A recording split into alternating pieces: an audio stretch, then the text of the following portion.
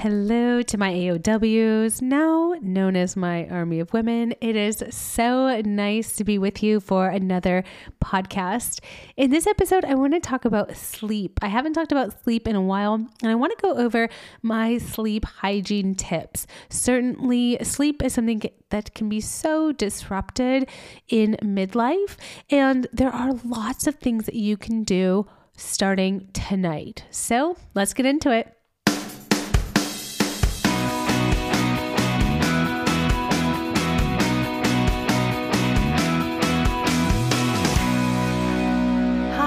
Welcome to Health by Heather Hirsch, a podcast dedicated to uncovering many of the women's health issues many of us are wondering about, but few of us are talking about. My mission is to expose the current gaps in knowledge and care on all things women's health. Enjoy. Today's podcast episode is sponsored by Evia. Evia is the first ever app that utilizes the science-backed technique of using hypnotherapy to effectively manage your hot flashes and night sweats naturally. Hypnotherapy is supported by NAMS, the North American Menopause Society, is a proven mechanism to calm the body's stress response to bothersome hot flashes. Now with the Evia app, that's simply EVIA in the App Store, you will learn to soothe both day and night symptoms without the use of medications. You'll be able to track and evaluate your symptoms and so much more. They have a core 5-week program that is Dr. Hirsch approved for at-home support. Start your 7-day free trial at eviamenopause.com/Heather, which is EVIAMENOPAUSE.com/Heather, or check the link in the description to get started. All right, so I am really actually quite selfishly interested in talking about sleep and sleep hygiene in this week's episode because I haven't been sleeping all that well. And, certainly there's this component of, if I'm going to be the sleep hygiene podcaster for the week, I should have perfect sleep. And while I know all the right things to say, do as I say, not as I do. But I do want to get into some of the sleep hygiene tips. This is a really important topic because this affects nearly everyone at some point in their life. And again, there are really actionable steps that you can start doing. Especially if you're thinking about, or you and your clinician are talking about, medications or pharmacotherapy for sleep, you probably want to see if you can maximize all of those lifestyle things that you can do before you get to needing a medication. Now, there's certainly nothing wrong with that. And there are many women that do this. I prescribe this, and certainly it can be for a season. But the reason knowing the lifestyle tips, or what we'll call sleep hygiene, knowing what those are and how to use them is crucial, because you should be doing those alongside using a medication, particularly if, it's your goal to get off that medication at some point, which it probably is. So that's why I want to talk to you about sleep hygiene tips. Also, this is really interesting. Most recently, I sat down with a statistician to look at some of my preliminary data that I've been collecting knowingly, my patients knowingly collecting data as my patients come into my clinic. And we looked at the chief complaint, and a chief complaint is in medical lingo, what the patient says they're coming in for. And so I have my patients very, very kindly fill out this intake form for me, which allows me to do two things: collect some data, but also make the visit go a little bit better, ideally, because they're giving me all this information up front. But out of 100 or 200 patients, actually 189 to be exact, the number one self-reported reason for coming to see me as a menopause doctor was sleep.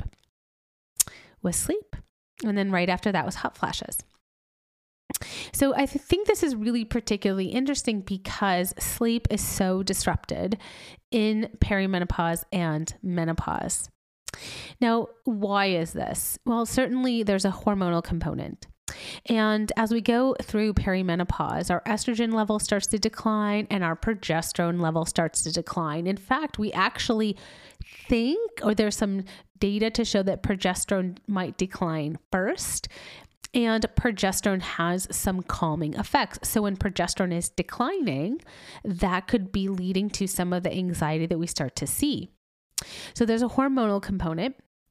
Then there's also symptoms of that hormonal component that are bothering you and hence causing sleep problems like hot flashes, night sweats, certainly mood changes, but heck, you could be worried about weight gain and a slowing metabolism, and that could be keeping you up at night, right? Also, there's an environmental component of midlife. And so the environment is constantly, throwing challenges your way, whether it's kids getting driver's licenses or parents needing help and support, or that job that's demanding more of you since now you're the boss, or all three of those things. This can also throw off your sleep because we tend to not be able to turn our freaking brains off. And that is exactly why I haven't been able to sleep very well lately. So as many of you know, I am working on writing a book and I'm so excited. I have a wonderful writer with me, Stacey Colino, and we have been working our tails off in the last couple of weeks here because our book is due really soon, but it's something that I've been thinking about constantly, worrying about, are we putting in the right things? Are we leaving out the right things? There's just so much that comes along with writing a book. But not only that, I, just like I said, have multiple stressors. I have little kids and I have a partner and I have a demanding job and I'm trying to do all this research and looking at all that statistical data, and it never seems to stop. So I want to go over my sleep hygiene tips and start with my best and first right off the bat. But before we do so, I want to acknowledge that I sound very congested. In fact, as I'm doing this, I feel very subconscious about this nasally sound. I even thought about stopping, but I'm not going to do that. We're going to persevere. And you guys can let me know how obnoxious my congestion sounds later. All right. So I want to start off with the very first and most important thing you can do for sleep hygiene. And I've heard this from multiple different doctors, and where I first heard this and where it really stuck with me was one of the sleep neurologists, I believe, at the Ohio State University, where I was when I first came out of fellowship training. And it's remove the TV from your bedroom. Yeah. Let it sink in. If it hurts, if you have a TV in your bedroom, let it sink in. Just take it all in. All right, let's hash this out. Let's talk about it. So the big reason we want to remove distractions from your room, and we're going to come back specifically to the TV, is that we want to keep your bed for sleeping and sex only. And let's be totally honest, mostly sleep, right? Because 97% of the time you're there, you're probably sleeping. So your bed should not be a place of lounging. It really, really shouldn't be. And this trains your brain, every time you get into bed, that you are going to sleep subconsciously or consciously. So a TV in your bedroom is super, super distracting. And a lot of people use TVs in one of three ways. Either they say, well, I've always kind of had it there. And I say, I know, but you're watching, and they're using it. They're watching TV in there, and they're watching movies in there. And that is exactly to the point, that your brain kind of thinks that you hang out in your bed and you think about all these random things, like, from the comedy movie to the drama to like the stuff you see on 60 Minutes, true crime, whatever it might be that you like to watch. No judgments there. But you're thinking about all of these things when you're in your bed. And it's just a kind of a setup for the idea of I can't turn my brain off. And that's what we're going to kind of keep coming back to. The second is, I've always been lured to sleep by the TV. No. There is no good data that you are sleeping well with the TV on in the background. And if it's lured you to sleep, this is kind of what I'm going to give you tough love here, a maladaptive behavior to you not being able to put your own self to sleep. So it luring you to sleep is a little bit of it's just false. It may lure you into sleep if getting yourself into a sleepy state and then actually falling asleep and hence turning your brain off is hard for you because you're hearing this random chatter in the background. And I will tell you right off the bat, I don't have a TV in my bedroom and I've never been lured to sleep by the sound of a TV. I can't even listen to music that has words in it. I can't listen to anything. So I'm going a little bit here off what people tell me. So it may lure you to fall asleep, but you're not getting good sleep while that TV is on. Your brain is still hearing things or hearing words or commercials, or maybe there's loud booms or bangs that actually do wake you up. So I do want to also challenge you that if you're someone who says, I lured to sleep by the sound of the TV, to consider how maladaptive that actually has become. It will be hard for you to remove the TV. If you're the type 1 who just likes to watch movies and stuff in their bed, it's just more of a convenience thing. So it might actually be easier for you, but you just got to pull the plug. You got to just take it out of there. And it is absolutely okay to watch TV before bed. In fact, we're going to talk about that again when I say avoid screens, because you know I'm going to say that. But actually the TV is not so bad as screens. It just can't be in your room for the same idea that we don't want you to do anything in your bed besides for sleep and sex. So I don't want you to pay bills in your bed. I don't want you to talk on the phone in your bed. We're going to get to that in a second. The third type of thing I see when it comes to having a TV in the room is like, my partner will kill me. Well, no, not sleeping is definitely going to reduce your overall lifespan in the days you are in this earth. Because actually, and this is absolutely true, and why sleep is so crucial. We know sleep is crucial because when we don't get sleep, we feel terrible the next day. It causes shoddy metabolism. It can increase the risk for chronic diseases like heart disease, diabetes, hypertension, dyslipidemia, other sleep disorders, and depression right off the bat. But also women and men who live the longest, sleep between 7 and 8 hours a night. So it's reducing your lifespan. Now, look, everyone's got to pick their poison, but sleep is just so vital. It's such an important thing that if you're not watching it, but your partner is, then it means you're either ending up watching a little bit in your bed or you hear it as you're falling asleep. And both of those are not good. So you really do kind of want to get your partner on this idea that like, look, I don't want to watch TV in the bedroom anymore. And sometimes you have to just say, I don't want that, or I don't need that. And so that's what I need to do, whether I need to move rooms or whatever it may be, or you need to move rooms, or can we put a TV in the guest room and you can watch it in there, because I want to do what I need to do for me if you have a partner. So that is number 1. I know it's taken a while to get through, but you got to remove the TV from your bedroom. That is numero uno.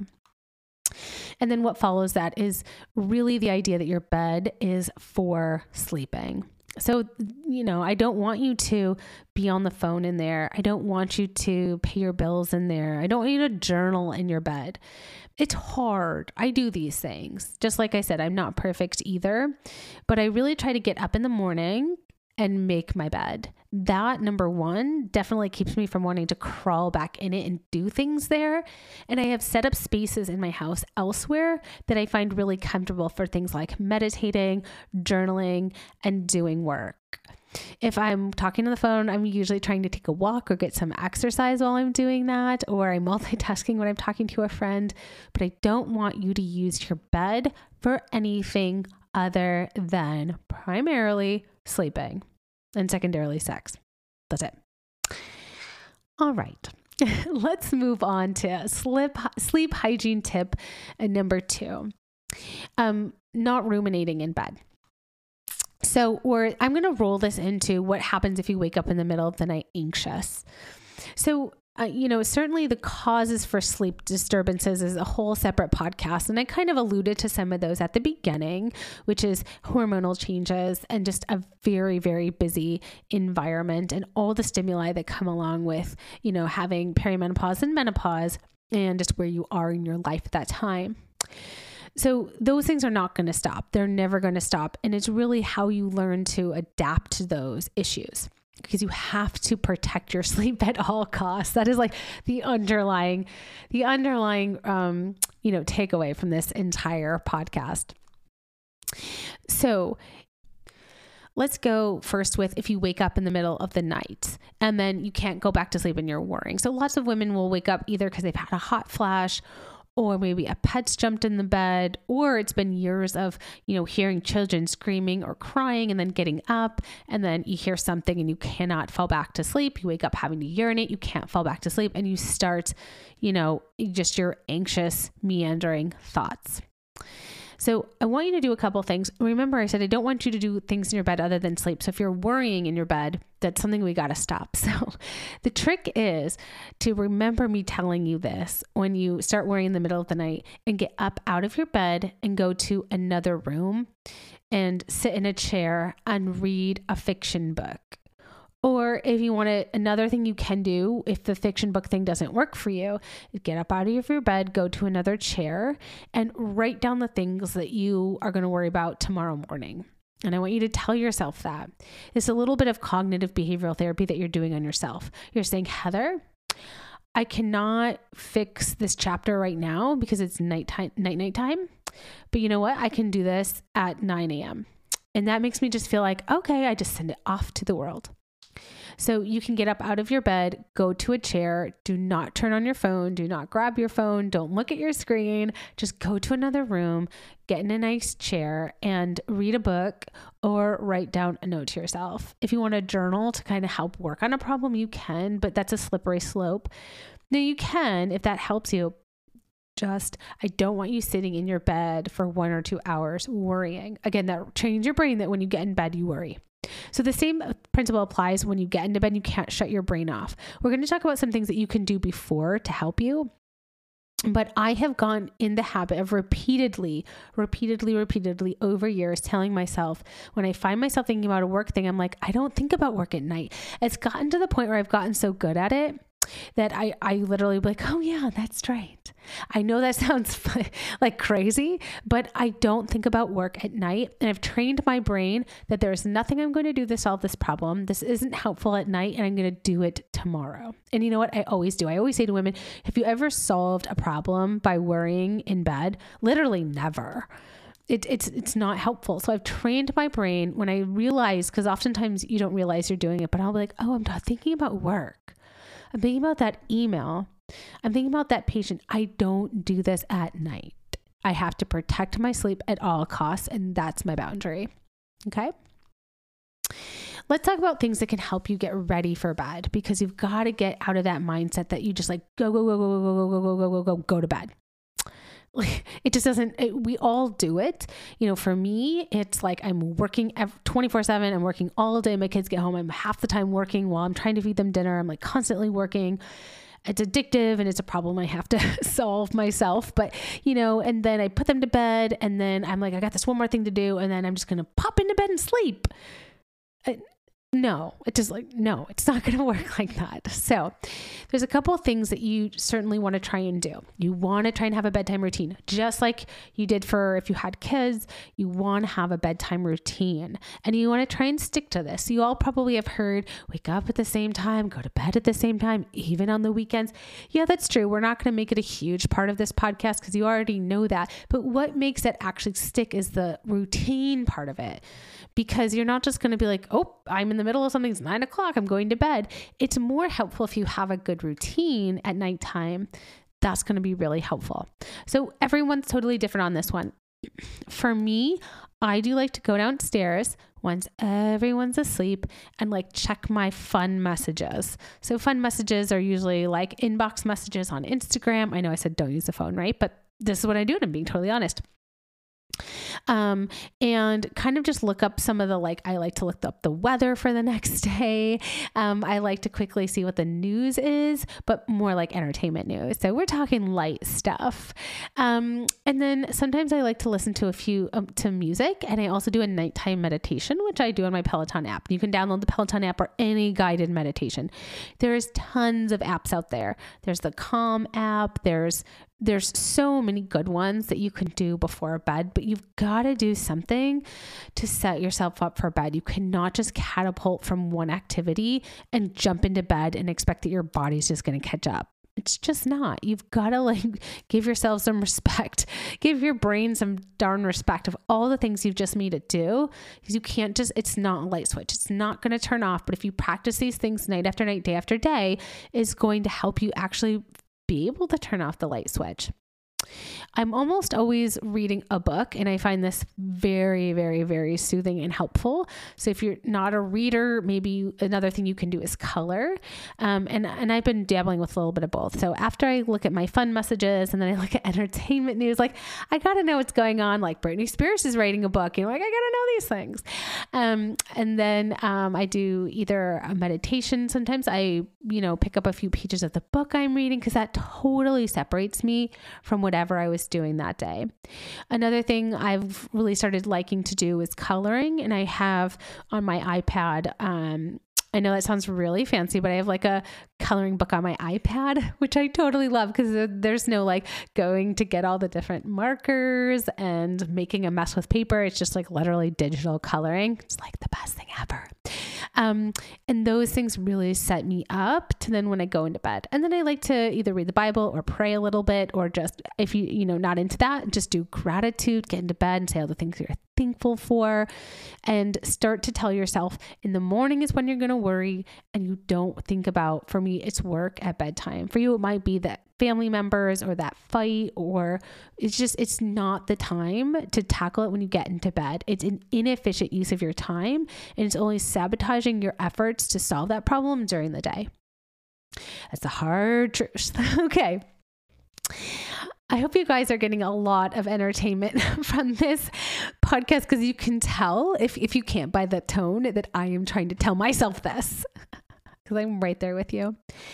All right, tips for your room. Keep it cold, like super cold. So less than 65 if you can. You'll sleep better if it's cold, especially if you're a flasher. You're going to sleep better if it's cold. So you want a cold, dark room. Blackout curtains all the way.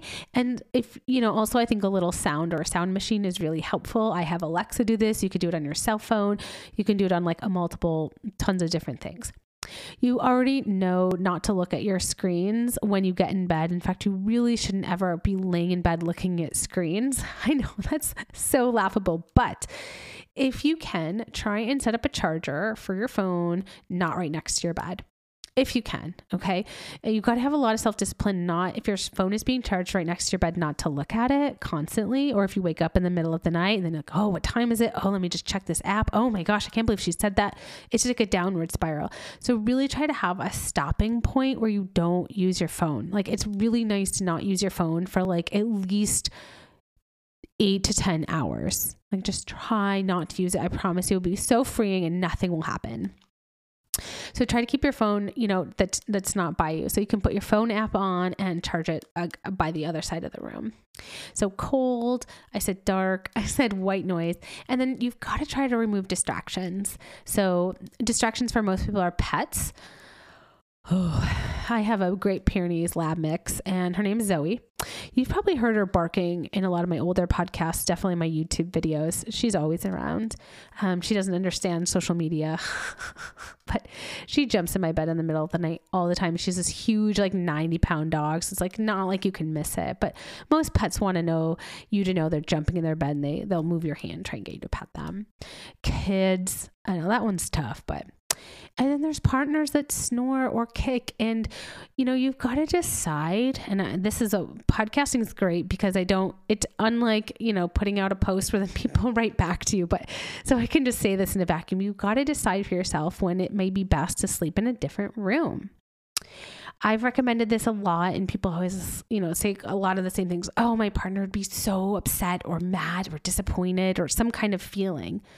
But it's the same idea as if your partner doesn't want the TV out of the room. You have to protect your sleep at all costs, because it's going to make you better, your partnership better, like you healthier, so many things. And if your partner snores a lot or kicks you and keeps you awake, you have to decide when it's best to sleep in different quarters. And just physically sleeping, it could be, whoever is maybe the better sleeper of the two, gosh, right before I'm about to fall asleep, can you go to the guest room? You can snuggle together, but you just can't really actually fall asleep. Now, I think this is actually not hurt any marriages if it's ever come to this. It's probably helped. I actually don't know if there's research on this. And if any of you do, please DM me over on Instagram. I'm at hormone.health.doc. No, I changed my Instagram name. I can't even believe it. This is the first time I'm saying it out loud. I changed it to Heather Hirsch MD because that's my name across all other social media platforms. And as this book's coming out, I just wanted to make it a little bit easier. So anyways, you can Instagram DM me at Heather Hirsch MD. If you know of studies about partnerships or marriages lasting longer because of sleeping in separate quarters and getting better sleep, right? The idea isn't to sleep in separate quarters because of any other like marital issue. It's really primarily for a sleep benefit of staying asleep. If you wake up in the middle of the night, we've talked about that. I want you to get up, go to a different room and read a fiction book. That is the best thing to do. Do not turn on your phone. Worst case, you can watch TV because TV doesn't have the same either emission as the phone, like that screen, that light that burns your retina. You can feel it by the end of the day. TV doesn't do the same thing. And also the phone has no stopping point. There's no cue to stop on your phone. Now, TV used to have stopping points before we had streaming services, but at least you know when an episode's over. You may still not want to like click it off, but there are some stopping cues on a TV where there is no stopping cues on your phone.